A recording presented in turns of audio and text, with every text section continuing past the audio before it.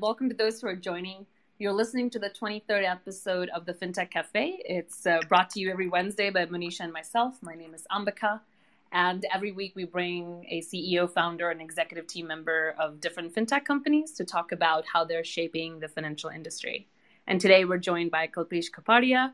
And we're very excited because he also seems to have Bollywood connections. We were just speaking for this call. So thank you for joining again. Thank you. Look forward to it. And just quick reminder, first, the format of the call is as following. The first 30 minutes, Manish, you will ask questions, so we'll moderate. And in the second half, you can then come on stage and ask your question. We are recording today's call, so if you have any objections, please drop. And lastly, Manish and I, we have full-time jobs. We work for one of the big banks here in the US, and is not associated with this show, and we're not endorsing any products either. Again, the aim of this call is to cultivate a community of thought leadership within FinTech. So we'll kick it off to Manisha for her introduction. Thank you, Ambika. And like Ambika mentioned, Monisha here, also a part of the big bank Ambika referenced. And very, very excited, Kalpesh, to have you today. Without much further ado, could I turn it over to you, Kalpesh, for an introduction? Thanks, Monisha. I'm Kalpesh Kapadia, founder and CEO of Deserve. And our mission as Deserve is to modernize the credit card industry. We are based here in Palo Alto, California, headquartered. We have offices in Salt Lake City, Utah, Atlanta, and in India, in Pune and Bangalore. So about 200 people in the company. And I came to the U.S. as a student, almost 27 years ago now, and did my master's in engineering, MBA, worked on Wall Street, and started a hedge fund, and then I started this company after that. So since you came from Wall Street and investing, I'm curious to know how you came up with the inspiration to launch Deserve. I was looking on your LinkedIn, and your vision was stated as following, which is you're in a vision to power the future of FinTech through digital-first, mobile-centric, highly configurable API and SDK-based credit card solution. That's very techy, so I'm curious to know how did you made your move from Wall Street to the tech side and also entrepreneurship? Yeah, it's quite a mouthful, but let me address that. So I am an engineer by training. I did my bachelor's in industrial engineering, master's in operational research, and then an MBA in finance. And the genesis of Deserve's founding were in my own personal journey as a student in the US. When I came here for the first couple of years, even though I was of a similar academic background and a financial background, I had trouble getting established in financially and getting assimilated into the US financial ecosystem, particularly from the standpoint of credit cards and student loans and such, even though my American classmates took that for granted. And over the years, I saw many of my family members and friends come to study or work, and the population was growing at 7% a year for straight 20 years, up until Trump got elected. But the need that they were facing were growing as students were coming from everywhere in the world.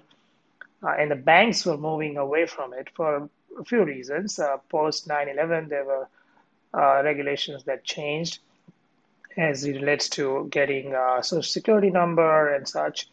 And post 2008 crisis, Card Act was introduced, and that made it increasingly difficult for banks to market credit products to college students. So I saw an opportunity, and I said, hey, people like myself, at the time, now if you think about it, the top 4 software companies in the world are run by students who came here from India: Microsoft, Google, Adobe, and IBM.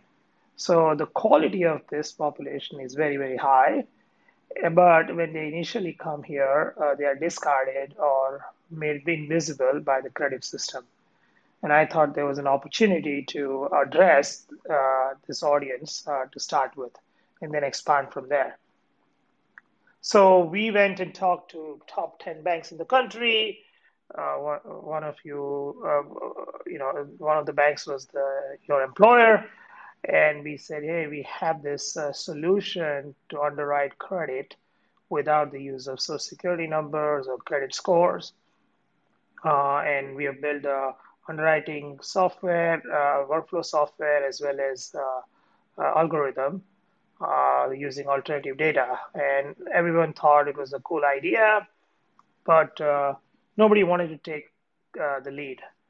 In banks, as you know, both of you work at a bank, there are many, many constituents that you have to convince. It starts with product and marketing and finance and credit risk and compliance and what have you. And it just takes time to penetrate these big banks. So we said, you know what? Everyone thinks it's a great idea. It's a no-brainer.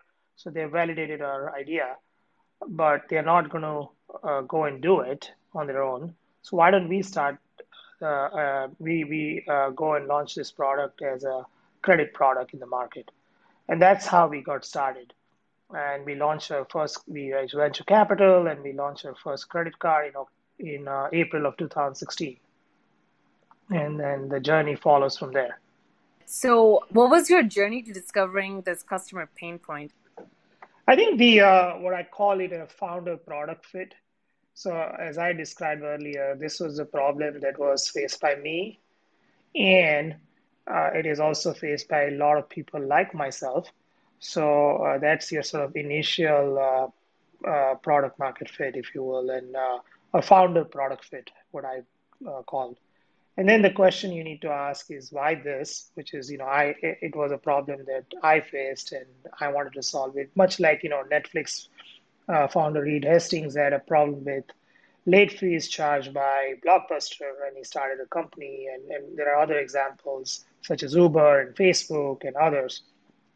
So it comes out of your personal pain point.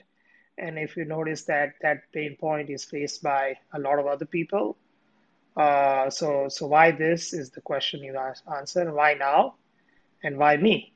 So I got answers to all three questions, and then the issue is you just go do it, because a lot of people ideas are like dime a dozen, right? And you need to go and just execute them. So that's what drove me to start the company. Got it. And so because you didn't come from a tech background, I'm curious to know, what was the experience of building the initial team and getting funding? Yeah, so I think the idea was compelling. I'm a reasonably smart person, traveling or trafficking in a good, fertile area. So that's what initially venture capitalists look for. Is this the person who is passionate about the problem? Is this the market that is fertile for innovation and change? And you get money from it. And once you have money, people want to come and join you and work with you. And you need to sort of evangelize that vision you have, and inspire people to join. And if they see the problem that you saw the way you see it, it's easier. If they are driven by a mission, it's easier to convince them to join you. Right. You make it very simple. Well, I'll give you credit. So the next question I have before I hand it over to Manisha. I think Ambika, I would just say simple is hard. So yes, it's counterintuitive, but simple is hard. You built your solutions on cloud. Was that always part of your vision, especially the initial vision? And why cloud back in 2013, 2016 when you first launched? Well, I think we started with a legacy solution, a COBOL mainframe-based solution, which is what 99% of the financial services industry is built on. And we quickly realized the limitations of COBOL mainframe solution, where everything is batch process, everything is overnight, everything is hard coded. So we wanted to move away from that world. I think I read some statistics that by 2025, 3/4 of the world's COBOL programmers are going to be either dead or retired. And it's a Y2K problem in the making, if you will, in the next 3-4 years. The clock is ticking. So we wanted to move away from the legacy infrastructure.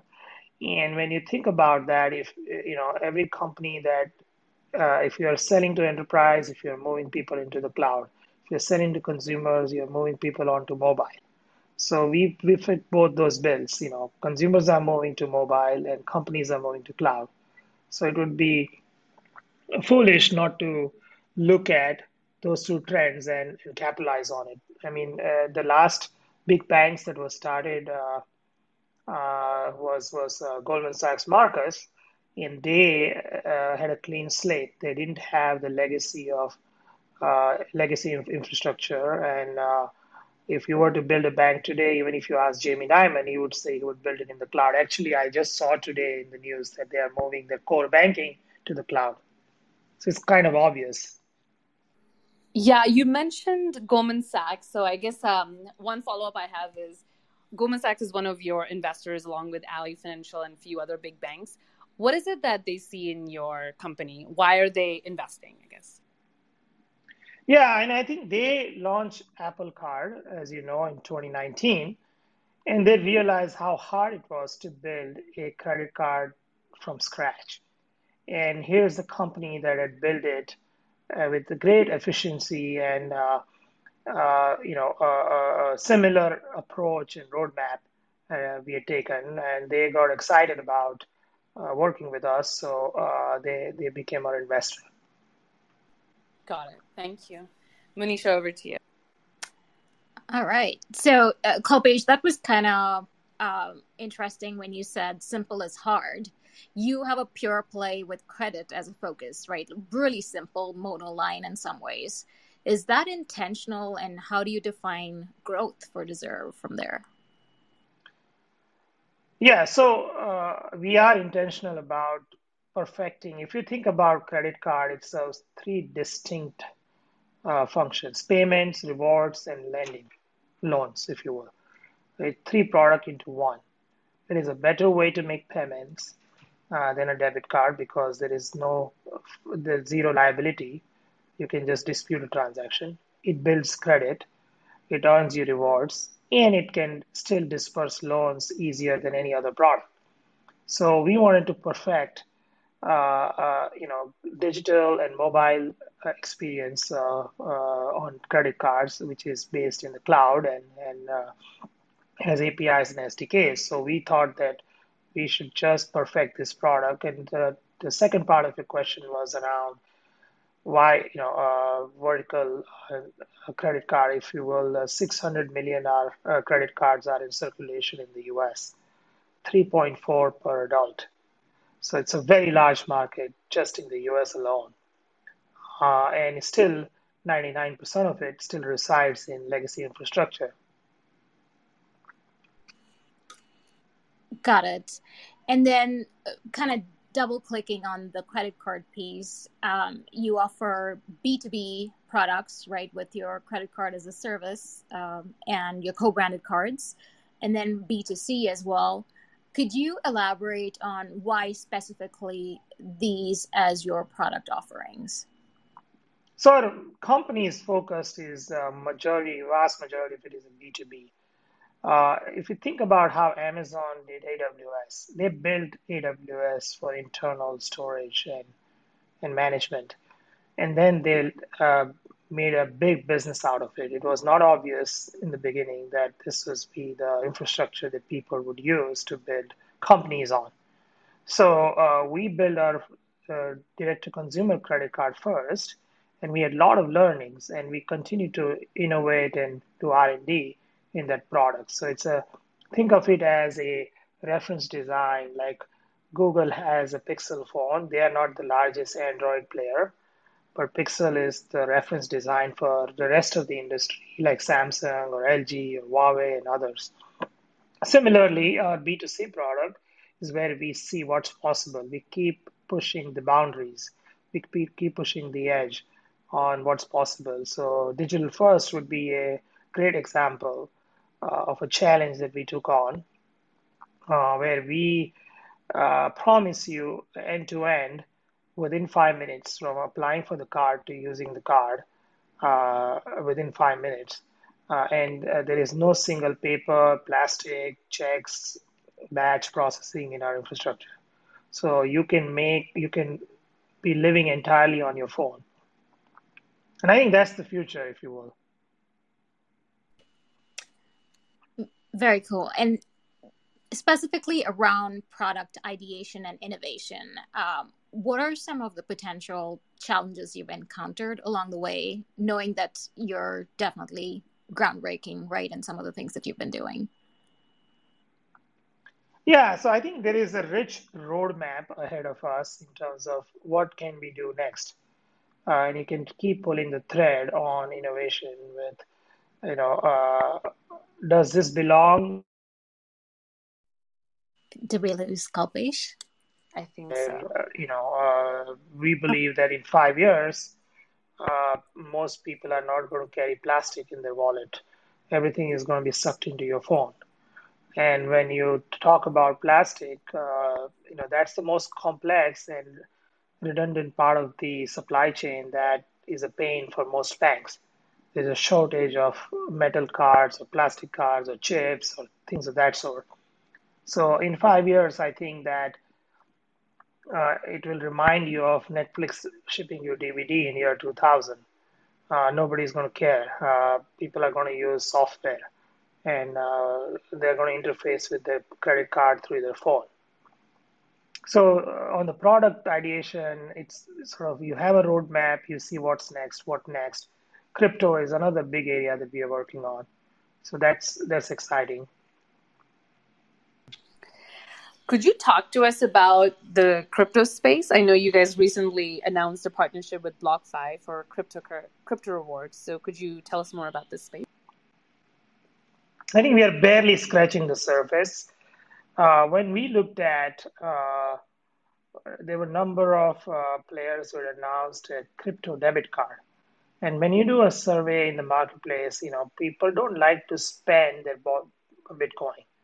It's mainly considered a store of value or digital gold or what have you.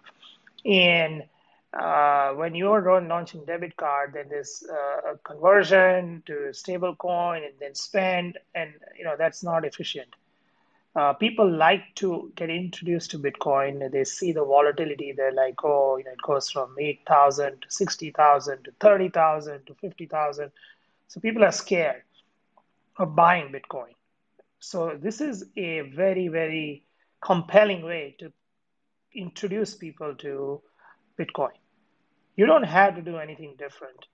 You use your credit card just the way you do, and you earn rewards in Bitcoin or Ether or whatever other crypto coins you want to convert into. So that's the first part.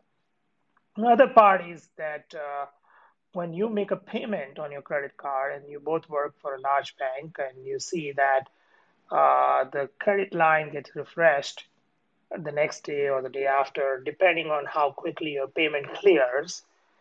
If I can accept payments in stablecoin, you can instantaneously refresh your credit line or replenish your line. So you can use your card much more frequently and easily. So that's the payment. Then you can have settlement. So if you think about everything that has been built on fiat currency is going to get rebuilt on crypto. And that's the whole theme of decentralized finance. Um, and Visa and Mastercard are both really at the cutting edge of this trend. Banks are probably 5 years behind when it comes to crypto. Networks have realized that we need to get ahead of the curve. So both of these players have made dramatic moves in the last year or so in the crypto space. And we were the first credit card to have launched with crypto rewards. And in fact, only credit card so far where it's pure play crypto rewards. I mean, there are others who have announced one of the redemption options will be crypto, but those are not doing well. If you look at BlockFi credit card, I don't want to sort of give numbers, but it is rivaling American Express, Centurion Black Card in terms of spend. I think we heard some numbers around that. So that's interesting. As a rewards currency, it sounds like customers are really taking to crypto. And then the whole payment settlement side of things, Kalpesh, is that still early days and trying to figure out customer adoption on that front? Yeah, I mean, if you are in the crypto ecosystem, you more than likely have an account with Coinbase or Gemini or BlockFi or FTX or Celsius and others.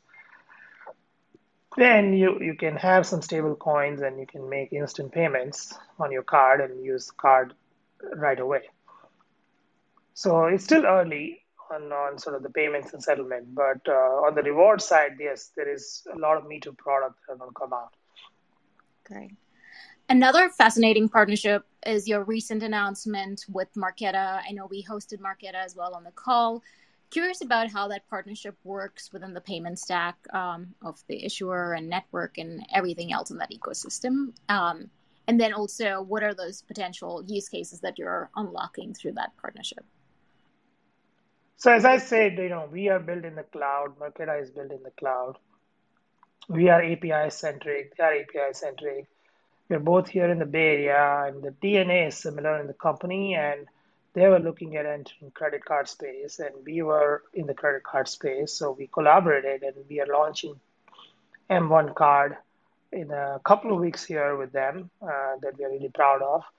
And they do certain things and we do other things. So it's a very complementary partnership between Deserve and Marqeta on modernizing the credit card stack, if you will.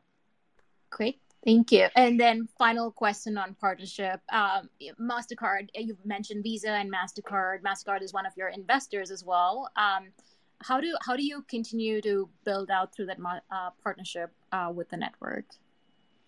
Yeah, so we launched a digital first card on MasterCard, and we are certified like Apple Card is for digital first approach. What it means is you can apply for the product and get approved potentially and start using the product within 5 minutes. And think of us as the Android to the Apple Card, because Apple is not going to give their technology to others. So we provide that Apple-like experience to rest of the world with the help from MasterCard. Got it. Thank you. And then one last question I have before we turn it over to the audience is, we wanted to get your views on BNPL. It's a hot take right now. It's a huge trend. Billions are being thrown at it. So how do you view this space of BNPL, and how are you positioning Deserve around this space? Yeah, so when it came on the scene about 5-6 years ago, one of my friends used to joke on Wall Street that BNPL is like a three-legged pants.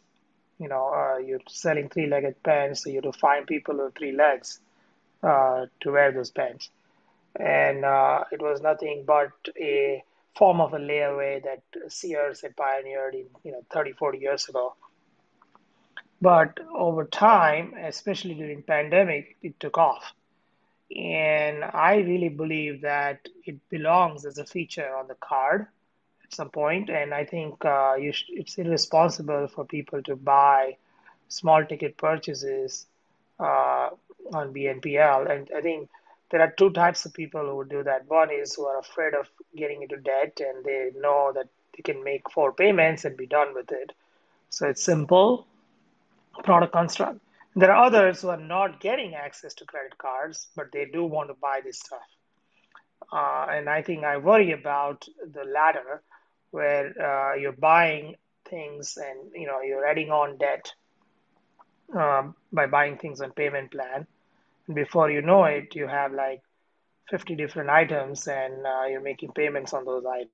So I really worry about where the risk lies in the system on the BNPL stuff. But having said that, it's a cool, innovative feature on the card, and we are incorporating it in the card. Sorry, I was speaking on mute. Got it. Thank you. I do want to ask one last one. Sorry, but that one is on the future of Visa and MasterCard in today's evolving payments. which may bypass the middlemen. So just curious to also get your take on the future of Visa and MasterCard. That's a loaded question. I think Sorry. probably it's above my pay grade. Uh, I do believe that they are not middlemen. I believe that they are the bottom layer of the cake, if you will. It's like saying iOS and Android or Windows and Mac. These are the operating system for global finance. I think the threat to those two companies would come from the crypto industry, and they recognize that threat, and they are getting ahead of it by investing heavily. I mean, Visa didn't have more than two or three people in crypto group. Now they have a 50-person group. So does MasterCard.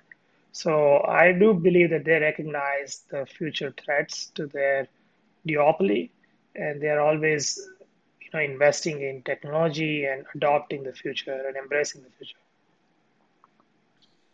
Right. Lots of mergers and acquisitions recently by Visa. So I agree. We have 2 minutes. Manisha, if you have a question you want to ask, otherwise we can open it up to the audience. I'm always excited when we have a founder on.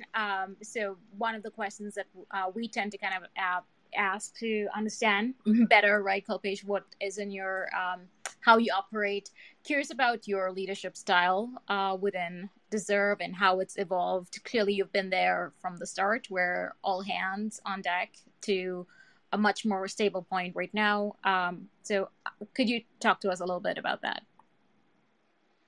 Yeah, I think it sort of goes back to personal qualities that you develop and they project into your leadership style. So, if you will, I am a very persistent individual, and I believe that things don't get easier or more forgiving. You just get more stronger and more resilient facing problems because startup life is a roller coaster. So, you need to be persistent and you need to be resilient. So that's the first thing that I practice, if you will, or it's in second nature to me. And I'm also a very optimistic individual. So that also reflects in how I manage. And then the last thing I have is the self-awareness and situational reality. So you always want to be self-aware and not drink your own Kool-Aid all the time. And you need to be aware of the situation and sort of react to the situation. Uh, you know, play the cards you're dealt with, not wish that you had better cards. So that's how I operate. Okay, thank you. Let's open it up to the audience. Sorry, you had a little glitch there. So I think, Khurram, you're already on stage, but just a minute. Let me just make the announcement to everyone. If you'd like to ask a question, you have two options. One is you can raise your hand. There's an icon in the bottom right. It looks like a hand. You can click on that button and we'll bring you up on stage and you can ask your question directly. Or you can also message it to us via text. So you can use the back channel feature. It's like an icon like a plane. If you click on that, then you can message me or Manisha and we'll read the question for you. So with that, Khurram, hi, welcome. Could you introduce yourself and then ask your question?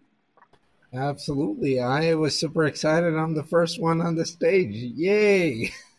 Well, I'm loving the conversation you guys are having. I'm a marketing professional. I work with global brands, and I'm an entrepreneur who has a keen interest in fintech. So I love the space you guys are doing, first of all.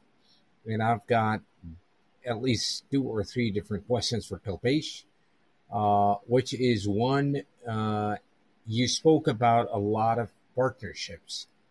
So what do you look for when you're partnering with the big boys? What is your top 3 recommendations for a new company, a startup that would be looking to partner with a bigger company? That's my first question. My second is, again, kind of related to the first one, which is, what do you recommend to a new fintech company who is just starting out?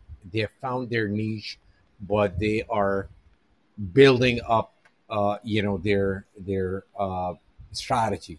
So, what would be your biggest advice to them? And the third one is, what do you see? Again, kind of related because I'm doing my startup, my fintech startup. Uh, is there a recommendation geographically that you see, uh, that you would say, hey, this is where I think if you're starting off, this is a city or this is a geographic location that you should be in? I'm done. Thank you. So great question. Thanks, Kuram. I think the first question around what do you look for in a partnership, it highly depends on the context. Is this a revenue partnership? Is it a partner that is going to reduce costs for you, or make your infrastructure more efficient? So it all depends on are you selling to a partner? Are you buying something from them? Are you using their product into your stack? So various types of partnerships. And I think what you need to look for is it a net positive for both sides? It's a win-win for both sides in any partnership. If it's a win-lose, that it's not going to work out. Uh, you may get some short-term benefit from it, but you will harm yourself longer term. Sure. In terms of your second question is advice to the company. I think it's ship and launch. I think let the market tell you, what's selling. And, it's like dog is eating the dog food, then you don't have much of a problem. So you need to experiment and ship and evolve and adapt, and don't be married to something you started with, because things always change.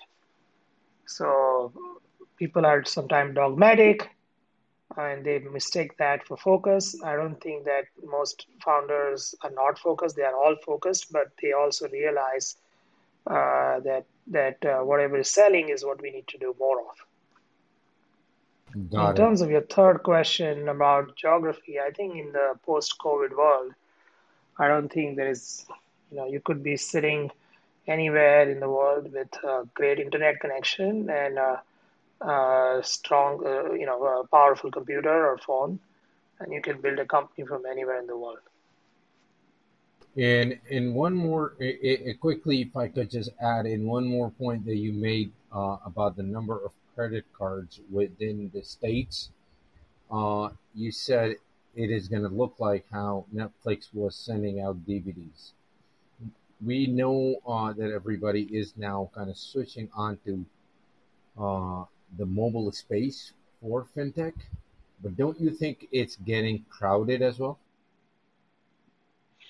Yeah, any field that is lucrative is going to get crowded. So you just have to find differentiation within that crowd. Why are you different? What are you doing that is so unique? Why should people buy your product? Why should people invest in your company? Why should people come and work for you? So you do ask that question, why? Got it. Thank you so much. Appreciate it. Thanks, Thanks, Kuram. Kuram. Oh, go ahead. Well, Kirti, over to you if you want to introduce yourself and ask a question. Thank you, Ambika. Hi, everyone. And hi, Kalpesh. This is Kirti. I'm a risk management professional, and I've been both building and validating credit models. I had a couple of questions for you. So, first of all, is I wanted to understand more, and sorry for asking this if I don't understand very clearly, that once you're doing a credit card, on whose books does the loan lie? Is it like the bank or your partner, or is it the loan is on your books? And second, like who is then doing the risk management framework of it as well? It's your partner banks or is it you? The third question I had is like uh, building models, like data is a key component where data is missing or data is lacking, what I have experienced in building models. And I believe so far that the US has the best data available for building models. And when you're saying that international students, like how do you get the data to kind of build a model to say that its credit score is X or Y or Z? considering the fact that international geographies don't have that much data at all. And fourth or last is then what is, if you could give a high level overview of your the way you're doing it, like some pointers to what alternative way are you using to build the credit, and geography wise, like which geography consists of the highest number of users in terms of student base. Lots of questions, Kalpesh. Usually we Yeah. don't have people with 3 or 4 questions, but this is popular today. So if you remember, Keith, you might have to take No, it one I question remember. at a time. I Okay. noted down all the questions. So let me Okay. start from the reverse. First is, we are much more than internationally. This is how we started, and I mentioned that the companies evolve and adapt, and we are much bigger now than where we started as an international student credit card. And I think there we use the alternative data that is a proxy for someone's credit behavior. So we have bank deposit data, cash flow data, financial discipline data, where you're making regular payments on something that you're buying, even rent payment data. So there's a lot of proxy for eventually good credit behavior. Income, there is proxy for income. So, are you have certain level of education that will yield you a job, so it depends on your income, your assets, your financial discipline. So all of those things are combined into a model to understand. So I think it's not one thing. It's also identity data, stability of identity data. So a lot of those things. Your first 2 questions are around whose books the risk lies on, and it depends on the partnership. If you build a card for a large bank, they have a balance sheet. What we do for them is implement their underwriting strategy or underwriting policy into the workflow. So we don't make the decision, we facilitate or enable decision. We create origination flow. And then in the case of, if not a bank, it's a partner like BlockFi or others, we have balance sheet partnerships with Credit Suisse and Goldman Sachs. So we built the balance sheet partnership with them. So those are the 4 answers. The next, Mika, next question. Got it. Keith, was that good, or did you have any follow-up? That was good. Thank you so much, Kalpesh. Thank you. Wonderful. That Thank was you, helpful. Keith. Right. Thank you. Sylvester, over to you if you want to introduce yourself and ask your question. Hi, Kalpesh. Thanks for being here today. And by way of introduction for everybody here, I'm Sylvester. I recently graduated from Harvard Business School, and I'm working on my own fintech startup too. And what we're doing is we're seeking to reimagine the financial mobility for international, so it's in a relevant space. And I promise to ask only one question.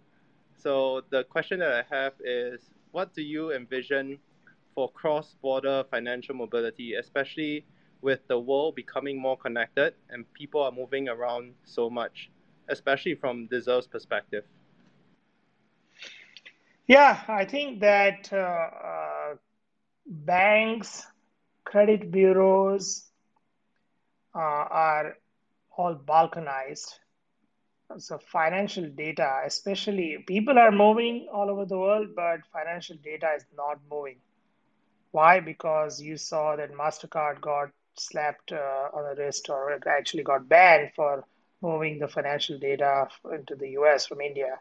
So China is not allowing the data of their users, especially financial data, to be going outside the country. So very large countries are not allowing data to be portable. So unless the user takes the data with them everywhere. So or user opt-in permission data is very, very powerful, and Plaid was built on that you provide permission to Plaid to transport your bank deposit data, credit card data to another bank. So Europe has open API, open banking standards.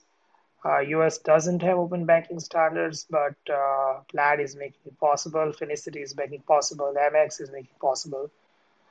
So I think that the DeFi world is where you're going to see the real benefit of people moving around. But if you look at the top-down regulatory world, it's not a very conducive climate for movement of data. Thank you. Thanks, Sylvester. And Brian, over to you. You're on mute if you're trying to speak. There is a mute. There we go. Thank you. Thank you. So my name is Brian. I work in the PMO at a large bank. And personally, one of the biggest things that keeps me from fully embracing the digital wallet is needing a physical copy of one or two things on my person. Here, for me, it's my driver's license. Let's just say that you run into somebody and you have a conversation like the question I just raised. What would your thoughts be to that? Some of those final physical things that hold people back from fully embracing digital wallet? So that's a great question, Brian. I think Apple, I know, consider if you talk to Jennifer Bailey that they did not want to have a physical card at all. But then they looked at so many scenarios like gas stations or restaurants where you can't, restaurants do allow, but gas stations are still sort of on the old rails where you have to insert the chip or MagStripe and then enter your zip code to pump gas. So Apple just recently announced last week or 2 weeks ago that 8 states are piloting driver license to be incorporated in your iPhone. So that trends are in your favor when you talk about ditching your wallet, but carrying your, I mean, you can't pry my iPhone out of my dead hands. So that is going to happen over time. There are companies like Clear that are carrying your digital identity. I just got my vaccination data on to Clear. I'm attending a few conferences. So these trends are happening. It's just the security concerns that people have. And the more and more companies like Apple or Clear or others are making that possible, it's going to happen. So I can't wait to ditch my wallet. Me neither. Thank you. All right. Next on stage, we have Anand. Welcome. If you don't mind, a quick introduction, and would love to hear your question. Yeah, hi. This is Anand here. Kalpesh and I know each other well. And I'm just and we have talked a lot, but for the benefit of the larger group, Kalpesh, hope you're well. Just had a couple of things. One is I recently visited India, and I was amazed to see how the payments, even in large hotels, when you just visit on a cab, the payments are being transferred through Google Pay and Phone Pay and other things very easily, and the adoption is very high. And if that transpires in like Southeast Asia everywhere, do you see a real threat to credit cards over time? And the second question is, from your company's perspective, obviously scaling is very important. How do you see that? I mean, do you eventually see being, say, a part of, JP Morgan or Goldman, or do you see yourself growing independently? What's your thoughts? Thanks, Anand, and good to speak to you again. I think on India, I mean, I observed the similar trends. I think India has a UPI infrastructure, which is made need for cards redundant, if you will. Everybody has a mobile wallet like a Paytm or Google Pay and others. So peer-to-peer payments or even merchant payments are also transferred via UPI. There is a card system is about 15 or 20 million people have credit cards, and they have 3 or 4 cards, so there's a similar dynamics as here. But when you travel overseas is where that becomes an issue, and most affluent people are global travelers from India. So within India, it might work, but there's still a need for card payments, and there could be a clever way to insert yourself in terms of the loans, right? I mean, payment is one use case for cards, rewards is another use case, and third is loans. So if you can disperse loans via card, right now, I mean, EMI is a flavor of BNPL, or BNPL is a flavor of EMI from India. Yeah, yeah, Those are some of the trends that we are watching in India. And I think the same is true for Southeast Asia. Other countries where credit cards were not the prevalent mode, they kind of leapfrogged that system of payment. correct. And then to your second question around, do we see ourselves becoming part of Chase or Goldman or something? I mean, you can never say never, but we still see, a roadmap to growing for 10, 20 years, just doing what we're doing. So we don't feel like, we've saturated the market or anything like that. And we don't feel that the minimum efficient scale at which we operate is we are already achieving that. Correct. So fair enough. No, the only reason I asked was, recently JP Morgan, Amex have all made purchases, and they might find it that this is the way to grow. So just thought, I asked the question. But thank you very much. Ambika, yours again. Thank you, Anand. And Manish, I think we have one question from the back channel if you want to read it. Yeah, we have a couple of back channel questions. The first one comes from James, who's in the audience, Kalpesh, and he is a software engineer within FinTech. He's curious about your outlook on the co-branded space. It has become a very crowded market. So where do you think that is in terms of growth or loyalty concept, at least? So I don't know why people say it's become crowded. Everything is crowded. Email is, you would think that email was like 20 years ago, 30 years ago technology. There are email startups are still emerging, right? I think there was one called Superhuman or something. So you wouldn't think the world would need another email company. So I just don't know why people think such and such, or this market is crowded, or that market is crowded. Crypto is crowded. People say, well, yeah, but crypto, how many people own crypto in the world? So it's still very, very early days. Internet is crowded. I just don't buy that. In the co-branded space, there have been players, legacy players. You have companies like ADS and Synchrony, and Chase has a large market share in co-brand space, and Barclays and others. So there is still room for differentiation, room for innovation. So, if you had this view, then you will never start a company because everything is crowded. The world is crowded. Great, thank you. And so you still feel like there's a play for loyalty? I mean, if you ask American Express when they lost Costco and they signed up Delta, they'll tell you how painful it is to, Costco grew 800% the next year, and Delta didn't fly any planes, during COVID. So there is still a lot of room. Great, thank you. And then the other question I have from, again, our audience, Sifat, who works in Canada, actually, so a bit of an international flavor to his question. He asks if there are any plans of entering the Canadian market. If so, what sort of challenges do you anticipate in allowing Canadians and Americans to establish cross-border credit? Yeah, we have been approached by a number of players, large banks, fintech companies in Canada to do a credit card. I think just some regulation, some credit data is different than the US, but nothing that different that we can't handle it. So stay tuned. Got it. And then one question I have, Kalpesh, that we didn't get to ask you, and I would like to use the time now, and that is, if you were to be wildly successful, let's say, especially because you mentioned open banking and we talked about UPI in India, let's say wildly successful worldwide, what would you have enabled the world to be? I think ditching plastic. Got it. Wonderful. Okay, that's simple. I mean, still using credit cards, but not using plastic. Got it.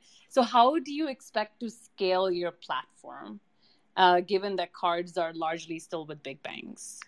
So how do we get you to achieve your vision, which is nobody should be using plastic in, let's say, 15 years from now?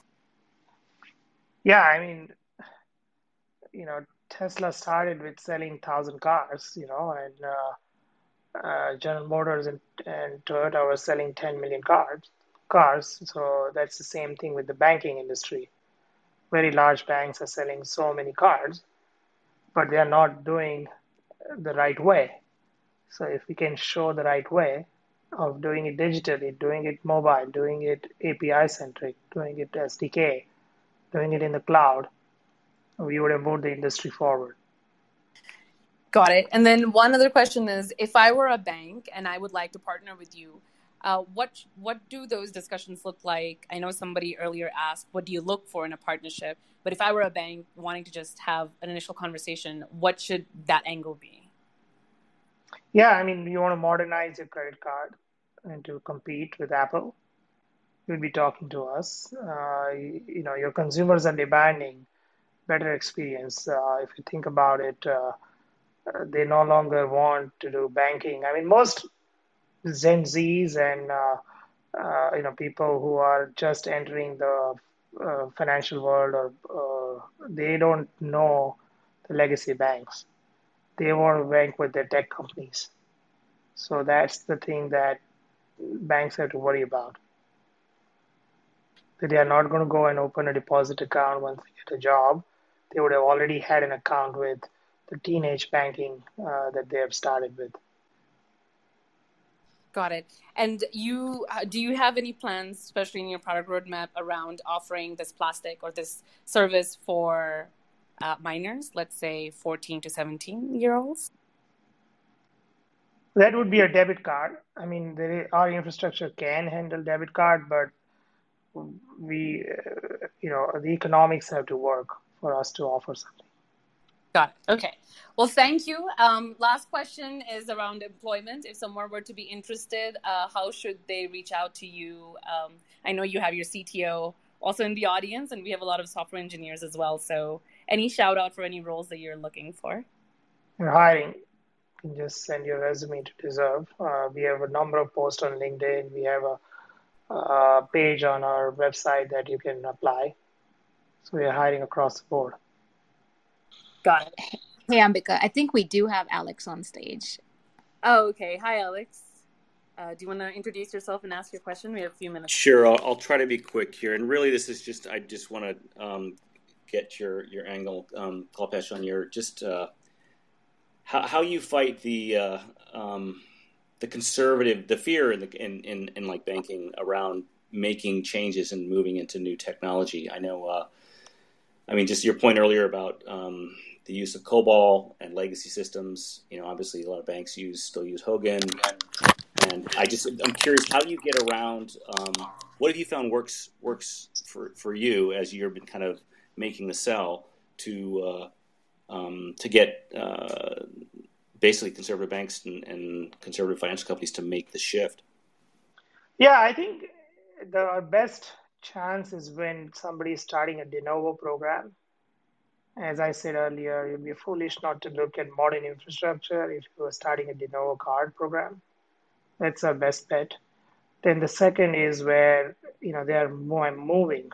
They are moving from one legacy to another legacy. You can get in there.